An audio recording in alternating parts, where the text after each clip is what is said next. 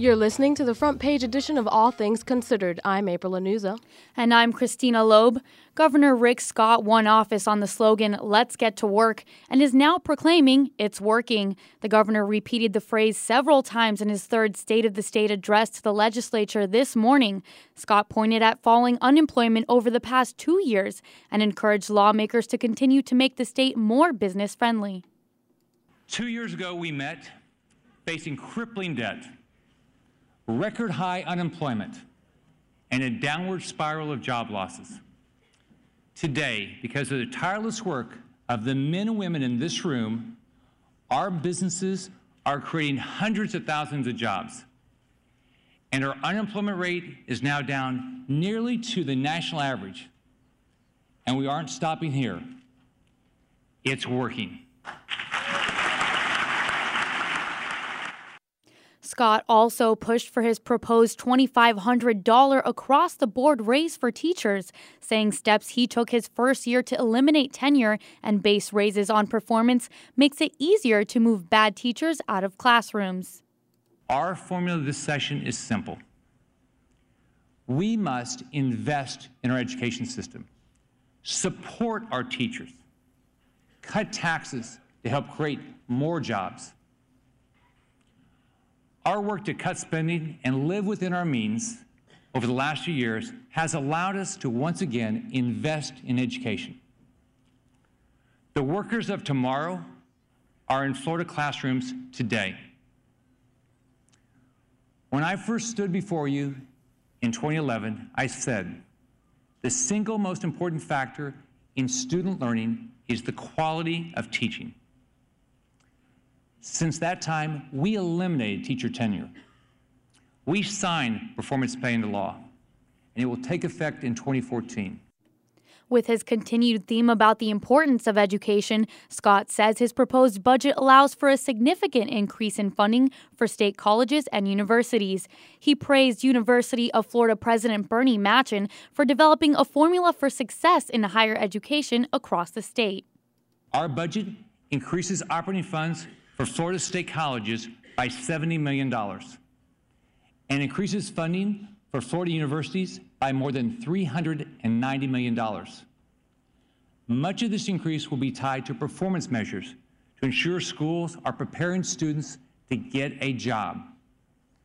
I would especially thank University of Florida President Bernie Machen for being so helpful in coming up with performance measurements for success. Dr. Machen worked with his colleagues across the university system to form measurements and to continue to make Florida universities the best in the country. Dr. Machen, please stand so we can thank you and all our university leaders. The governor also pointed to the state's economy, saying it is back on track. He compares Florida's economic efforts with those of other states who have not been as successful. We could have chosen a different course. We could have continued to drive up taxes and borrowed to increase spending. That would have been the easy way out. California raised their top income tax rate to 13.3%, the highest in the nation. But it isn't working in California.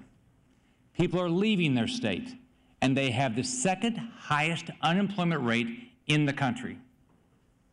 More taxes and more spending aren't working in New York either.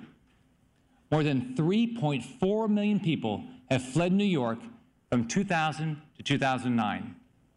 Florida was their #1 destination. Scott received loud applause when he touched on the topic of Medicaid and says though he was reluctant at first, he now fully supports its expansion. Now our options are either having Floridians pay to fund this program in other states while denying health care to our citizens, or using federal funds to help some of the poorest in our state with the Medicaid program as we explore other health care improvements. As I wrestled with this decision, I thought about my mom and her struggles to get my little brother health care with no money. I concluded that for the 3 years the federal government is committed to paying 100% of the cost of new people in Medicaid, I cannot, in good conscience, deny the uninsured access to care. Scott wrapped up his State of the State speech by expressing optimism about the future for Florida. I believe Florida will be the #1 place in the world for job creation.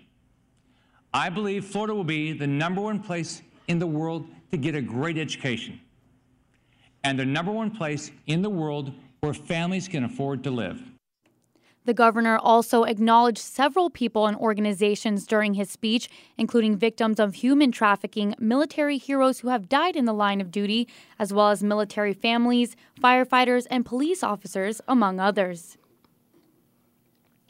And Senate and House representatives gave their rebuttals to Florida Governor Rick Scott's State of the State Union today.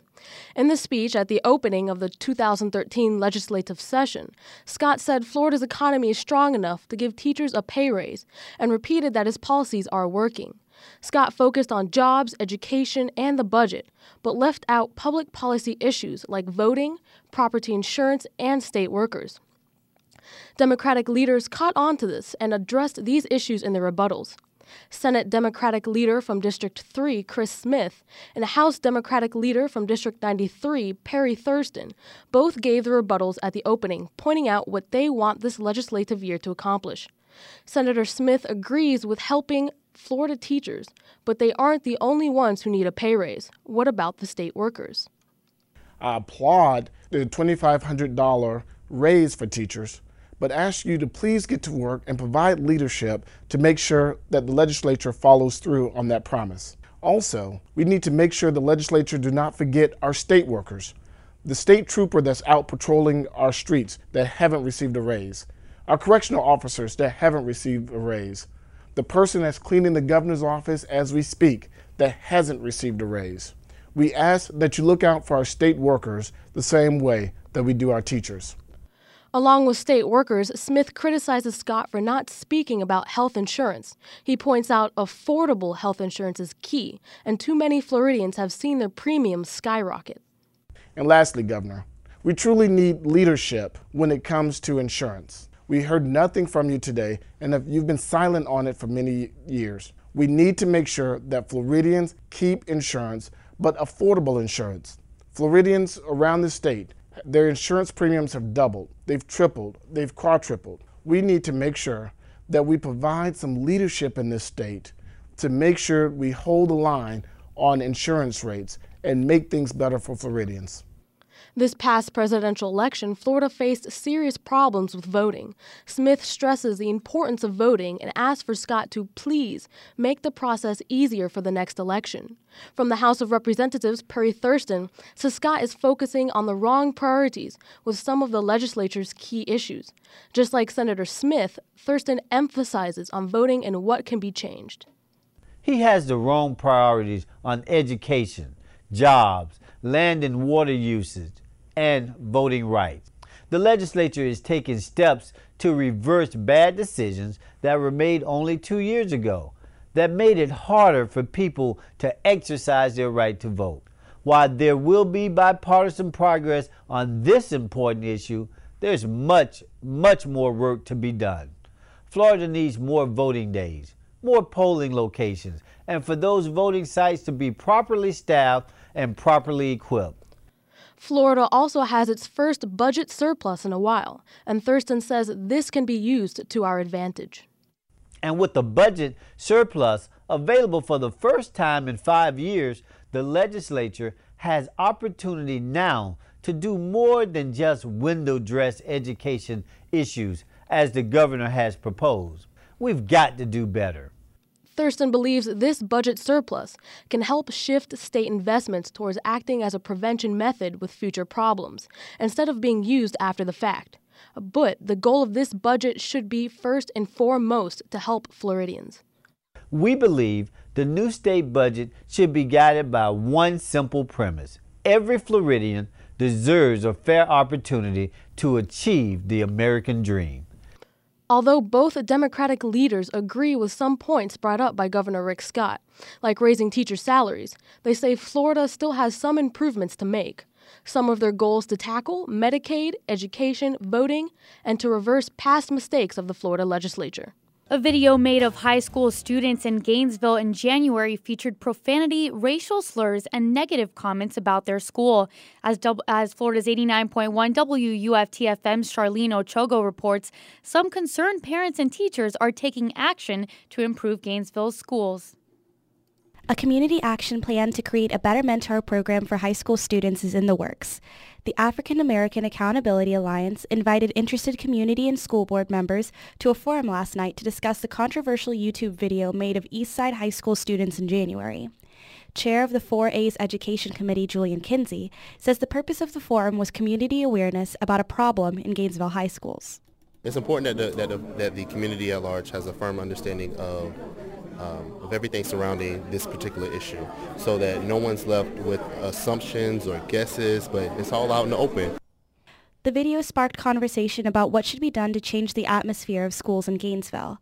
The forum's panel included former Eastside student Artavia Hutto, one of many students suspended for her role in the film. Even though she regrets being filmed, Hutto says she doesn't regret her statements about the conditions at Eastside. I mean, it was the truth, and I think I could have said it in a different way without it being so foul, but it was true. Gainesville High School junior Bradley Johnson says the videos didn't shock him because he sees the same actions in his school. When you actually attend the school, you see this behavior often, so it's not, when I say not surprising, it doesn't bring about a new awareness. I've seen this every day. I see this every day, so it's not new to me, but it's disappointing, but it's not surprising to me. At the forum, members of the audience were asked for suggestions to help the situation. Like Kinsey, most believe stronger mentorships and relationships with students is the answer. Kinsey says students like the ones in the video need people to show them how to behave. The video itself was a cry for help. They are victims of the culture, that this is okay, this is acceptable. I'm supposed to shake my butt on the camera. I'm supposed to curse out teachers and be disrespectful. This is what's expected. Kinsey proposed a student mentorship program so that at-risk students have someone to relate to, and says he hopes that the ideas will be taken seriously when the 4As present their plan to the school board. The superintendent made a statement that he didn't feel that the video warranted any attention. And so what we're hoping is that now that he sees our perspective on it, that he'll retract that statement, and that he'll see that this is an issue of importance, and that we would like for him to be a part of a solution along with us. For Florida's 89.1 WUFT FM, I'm Charlene Ochogo reporting. March begins the spring break season, and law enforcement is working towards keeping the public safe. With an emphasis on the state's drinking laws, the Department of Business and Professional Regulations, Division of Alcoholic Beverages, along with the Florida Highway Patrol, will watch different hot spots in the state during some of the break's notorious activities. Communications Director for DBPR, Sandy Pareda, says everyone should be sober before getting behind the wheel. The department partnered with local law enforcement agencies and associations throughout the state to encourage folks to stay safe during spring break, to remember that the legal drinking age in Florida is 21 and that people need to exercise caution when making decisions about spring break celebrations. We want to encourage people not to drink and drive, to make sure that they are sober before they get behind the wheel of a car, and to make sure that they're obeying the drinking laws in Florida, especially drinking laws about the drinking age. We want to make sure that there are no underage children or anyone in the state underage that's getting access to alcohol. Sometimes with alcohol, things can get out of hand. Pareda says you can prepare for this by having a plan before you go out for the night, especially when friends under the drinking age are involved. Well, it's a good idea to have a plan. If you are planning to go out with your friends and you know that alcohol may be involved, make sure that you have a plan for how you're going to get home safely, whether that's calling a taxi, whether that's having a designated driver. Make sure that there's a plan for being safe. And make sure that if there are people under the age of 21 in your group, don't buy them alcohol. If you're under the age of 21, don't drink alcohol. Florida's beverage laws are in place for a reason, and that's to protect people from those situations. No matter what, it's important to always have a sober designated driver who can hold on to those keys tightly. If you see someone else getting behind the wheel intoxicated, Pareda stresses there are various options for help. You can always call local law enforcement for help, whether you're in Gainesville and you need to call the Gainesville Police Department or the Alachua County Sheriff's Office. You can also call a taxi if you need to be driven somewhere and you're not capable of driving, or the person who is driving you is now impaired. Call a taxi. Don't get in the car with somebody who's been drinking. Florida law enforcement will not tolerate underage drinking or driving impaired. If you do see a drunk driver, call the Florida Highway Patrol at star FHAP. Several candidates are in the running to become mayor of Gainesville, and all this week we're hearing from those candidates. So far this week we've had former District 1 City Commissioner Sherwin Henry, and today we'll hear from why incumbent Mayor Craig Lowe thinks he's best for the position. Lowe says he's talked to the people of Gainesville and they're saying they want to see the city remain on its current trend.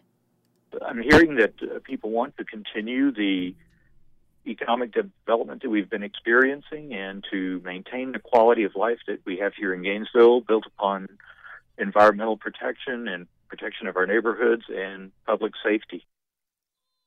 Lowe says his time as mayor has proven that he has the capabilities to deliver these requests that residents are asking for. As mayor and before as city commissioner, I've been a strong defender of our environment and of maintaining the integrity of our neighborhoods and making sure that everyone in Gainesville has an opportunity to contribute to our city and also to enjoy the amenities of our community as well. And these are the building blocks for the foundation of economic development and the economic success that we've been experiencing over the past 3 years. And Lowe credits the city's job growth as one aspect of its economic success. They want to continue to see job growth in our city of the type that we've been seeing over the past 3 years. And again, that job growth is fundamentally tied to the overall quality of life, because employers want that quality of life for their employees and for themselves and their families when they relocate to Gainesville or expand here. Lowe also says he wants to maintain the relationship the city of Gainesville has with its higher education institutions, as that relationship has been at one of its prime periods since he's been mayor. I think we've seen the best relations between the city and the university that we've had in decades, and I think that is paying off with developments like Innovation Square and specifically the decision by Mindtree to locate here. And I look forward to continuing to work collaboratively with the University of Florida, with Santa Fe College, with Alachua County, and all other entities involved to keep Gainesville moving forward. Gainesville's student population is also of importance to Lowe because he says students are important to the character and vitality of the community. I've spoken on campus to campus groups to encourage their participation. And I think that really is something that does set my campaign apart, that there may be some groups that actually want to discourage students from participating, but actually I definitely want students to participate in the electoral process. They have interests in our city in terms of how we operate, and also they represent those who may come after them in years to come. In addition to reaching out to the city's students, Lowe says his focus on protecting the environment is another trait that distinguishes his campaign from that of other candidates. I am the one candidate that has consistently supported environmental protection by protecting natural areas of our city from destruction and for preservation for future generations.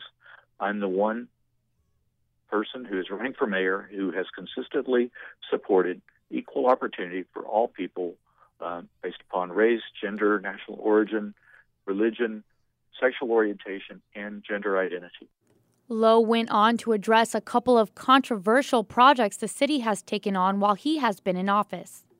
The biomass plant is something that was decided a number of years ago, and two of my opponents, Sherwin Henry and Ed Brady, both voted for the biomass plant, and actually Commissioner Brady made the motion for a 100-megawatt biomass plant. As far as Vision 2020, that is a long-term vision for recreation in our area, and of course we will have to implement that as funding allows.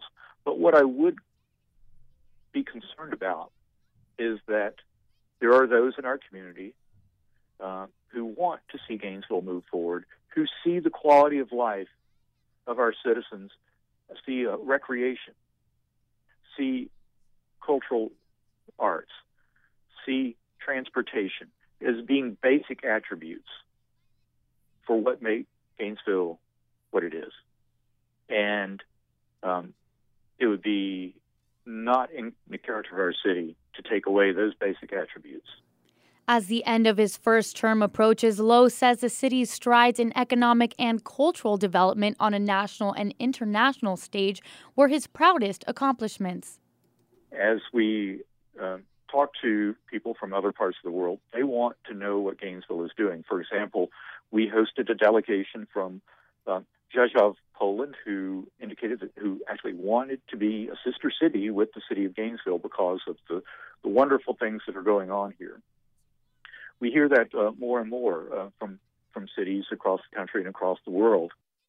Candidate for mayor of Gainesville, Craig Lowe, will continue our series of interviews with the candidates tomorrow on the front page edition of All Things Considered. Meanwhile, City of Gainesville voters should be receiving their blue and white sample ballot for the March 19th, 2013 City of Gainesville election in the mail this week. The sample ballot includes the Gainesville Mayor and District 4 races and a City of Gainesville Charter Amendment question relating to the city election dates and terms of office.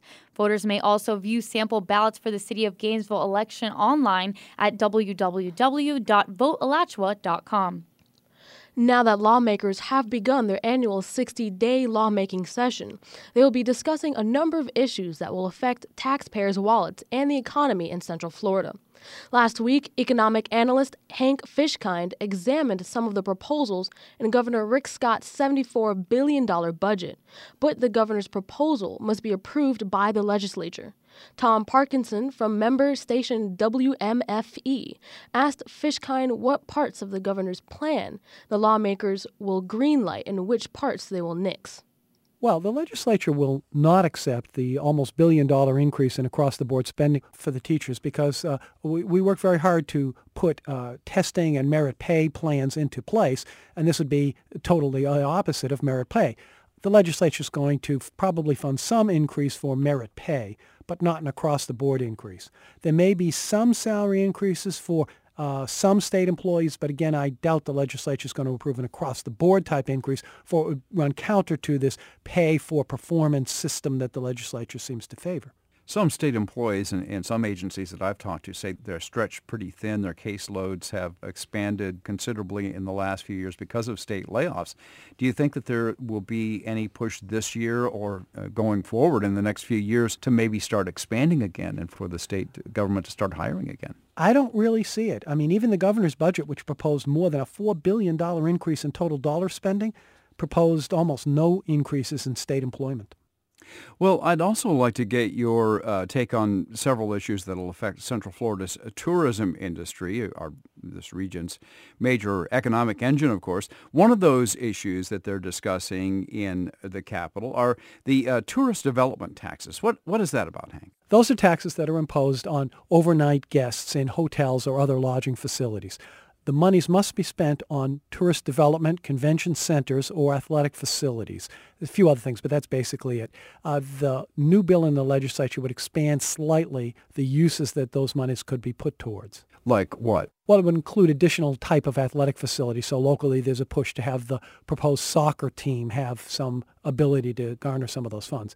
But locally, most of those funds are already pledged to things in most counties. It's not like there's a bunch of money simply available laying around. Most of it is already committed to existing bond issues on the convention center here and in most other communities, or on long-standing tourist promotion. So there'll be a lot of resistance locally to spending money on any other thing.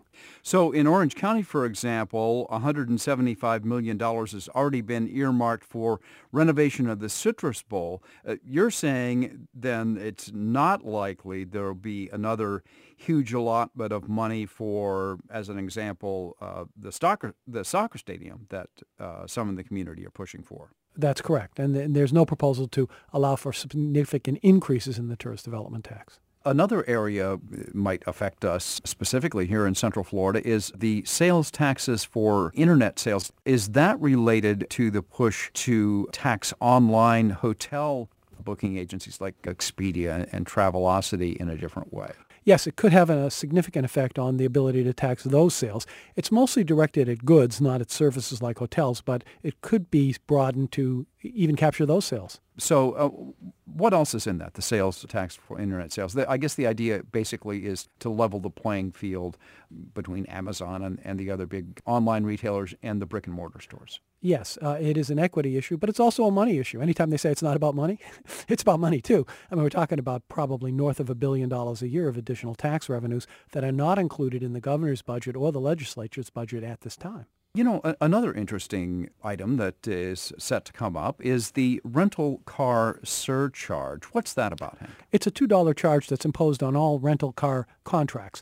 And because more rental cars are used in Central Florida than almost anywhere else in the world, it generates a lot of money for the state of Florida and some money locally.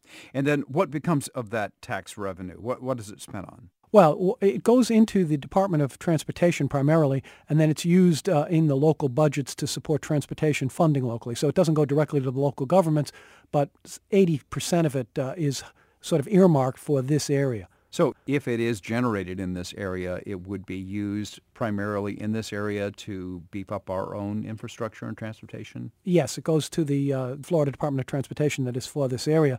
The proposal is to expand the rental charge to loaner cars, that would be the zip cars or shared cars that are being promoted as a connection to the Sunrail system. I think really what we'll probably see, though, is an expansion of the jitneys and the taxi systems around those stations. Economic analyst Hank Fishkind talking with WMFE's Tom Parkinson. After a number of problems arose during last year's presidential election, the Florida legislature is working on a proposal to fix those glitches. Regan McCarthy reports a Senate committee outlined its plan for elections reform yesterday. The Florida Senate Ethics and Elections Committee is hammering out a plan to reform the state's elections law. The group is looking at extending the number of early voting days and shortening the length of the ballots in an attempt to shorten lines at the polls. One suggestion to do that includes letting supervisors of elections limit the number of local referendum items that would be allowed to appear on a ballot. Currently, there's no prohibition or limitation on the number of local elections or referendum elections that can be piggybacked on the primary or the general election ballot. Latvala says the move would help keep the length of the ballot shorter.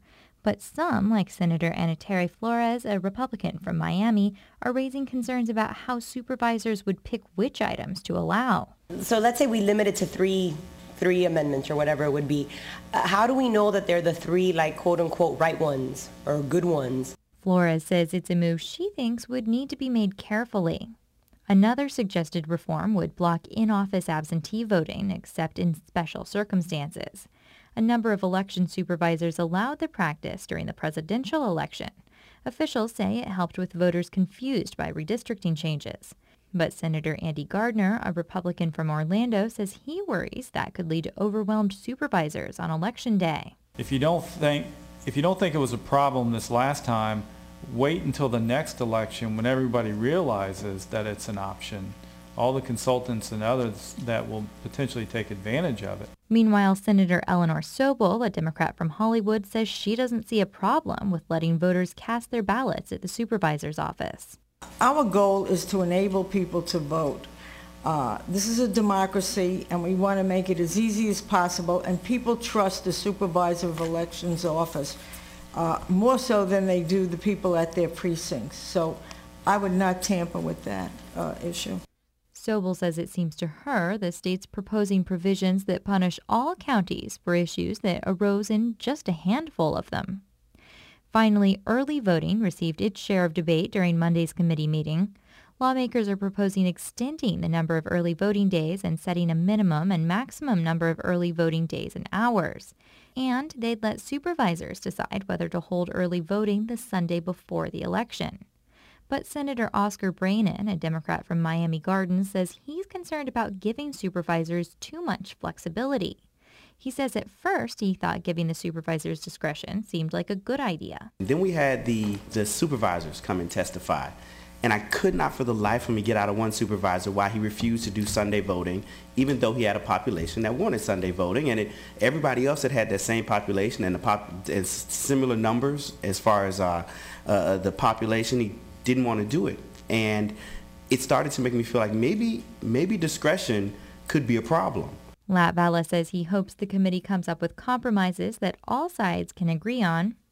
The group is expected to vote on an elections reform bill during the third week of the legislative session. Meanwhile, a measure tackling that issue in the House is gaining ground. For Florida Public Radio, I'm Regan McCarthy. People walking around downtown Gainesville may notice that trash bags have began to pile up near the Bo Diddley Plaza.